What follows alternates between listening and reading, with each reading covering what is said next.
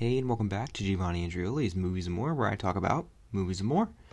Alright, everyone, welcome back to the show. Today I'm here to talk about a movie that was probably one of the most harrowing things I have seen in a long time, and that is the 2012 film The Impossible.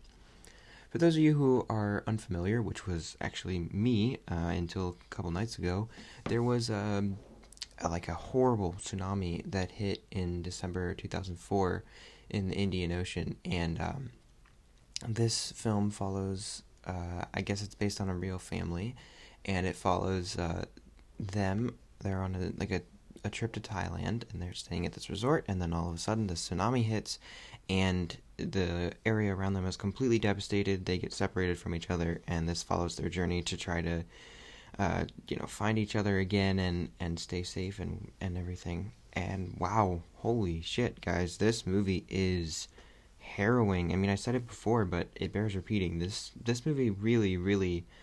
I mean, it's scary in not like a horror movie type of way, just in like just a crazy, horrible situation that like no one saw coming, that just comes through and wrecks everything, and just like the devastation that's left behind. This movie does a really great job of capturing that. In terms of character work and in terms of writing, there's not a ton here. I mean, it's pretty standard. It's basically a point A to point B thing. Like, the tsunami happens and they have to get to safety, and then they have to get to each other. And, it's not really about that, though. It's more about the relationships between these characters. So there's no standout writing, and like in terms of dialogue or anything, I wouldn't say.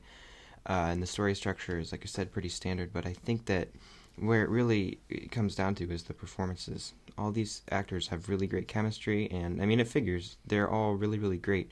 Tom Holland, obviously, no one really knew him yet, at least at that time, but now he's gone on to become insanely popular, and he's really good here, too. He is definitely, it's kind of weird looking, because it's like, he looks the same in terms of his face, but his body is so small, and it just looks like somebody put Tom Holland's head on a little kid or something.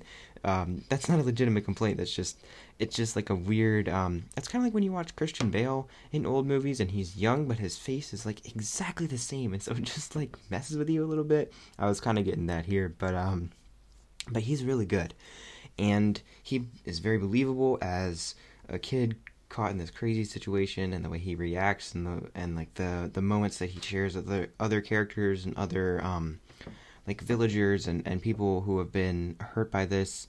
It's really, really good, and it's really charming. He does a really great job in this role. I liked him a lot, and definitely probably the most impactful moments are at the end when he's reunited with everybody, and in the beginning when it first strikes and he sees his mom's leg. Oh my god, that will stick with me. That legitimately, there's not much in movies that makes me like turn away from the screen. That did it. That was like, oh god, no, I'm not supposed to be looking at that. That's really, really gross. But I mean, obviously, I can't even imagine what it would have been like to go through that. All of this really made me think about how truly lucky I am to live where I am, and to have never really had to experience anything to that level. Certainly in the United States, that doesn't happen as often, and we have the resources to recover much more than they do in other countries. But I mean, wow, like, it's just insane, the amount of devastation, the amount of stuff that's everywhere, like the cleanup that would take, and then how a lot of that stuff just happens again. It's really depressing to think about, and it really makes you grateful for the blessings that you have and like the place where you live. If you're fortunate enough to live in a place where that's just not a reality for you, which I am, and like I said, I'm very grateful for that. This movie definitely puts a lot of things into perspective, which is good. Art should make you think about things like that, so I appreciated that in this movie. In terms of actually how they depict all that, that is another thing that I thought was really fantastic. The effects in this movie are really, really good, and they're a lot of the times seamlessly integrated. I was fielding some questions from my parents about, like, how would they do that? And I was like, well, probably a lot of it they're in a tank, and I'm sure that they built parts of the set and then flooded it, because you really don't see a ton of stuff in terms of, like, the hospital or the resort. Like, those are really your two main like locations that aren't out in nature of some kind. So I was like, I figure maybe they went somewhere for the exteriors, but I'm sure the interiors are probably sets because you don't really see that much of them.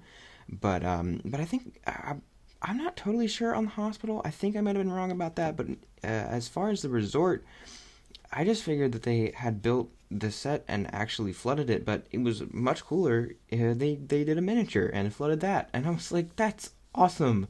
I love miniature work in movies, and it's so seamlessly integrated that I really didn't notice. They did build parts of the set.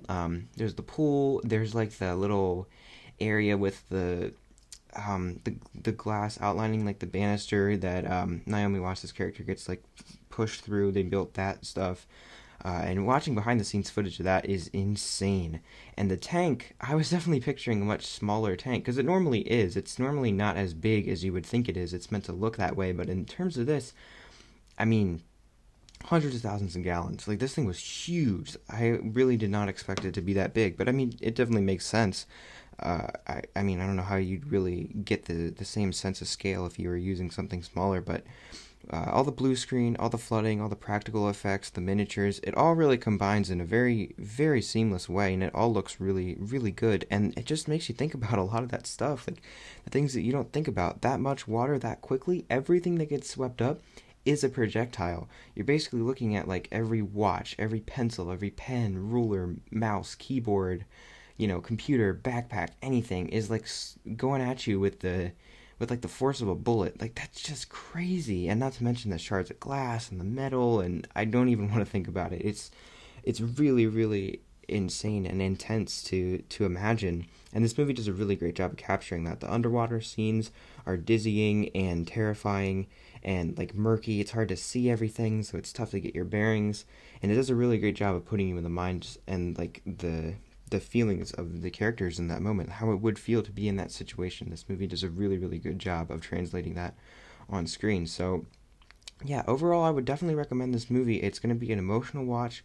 There's a lot of screaming, there's a lot of crying, there's a lot of blood, there's a lot of stuff that is really going to make you uncomfortable, but I think it's worth it in the end because this is a very good movie, and it's well directed, the effects are good, the performances are very good, and the chemistry between the characters, you really feel like you're just eavesdropping on a real family. This family feels real and lived in, and they do a great job of making all this coalesce very well to give you a really great experience. But like I said, it's definitely an emotional watch, and not for the squeamish, I would say. There's definitely some parts where I would say, look away if blood bothers you. This is not the movie for you in a lot of instances, but I would recommend it overall. I definitely think that this is something that a lot of people haven't seen, but I think that they should. This is 100% something I'd recommend over any other type of disaster movie, like Independence Day or Geostorm or whatever, that kind of thing. This is definitely a much better version of a lot of that stuff. So yeah, recommend this. It's really good. Go check it out. It's on Netflix right now.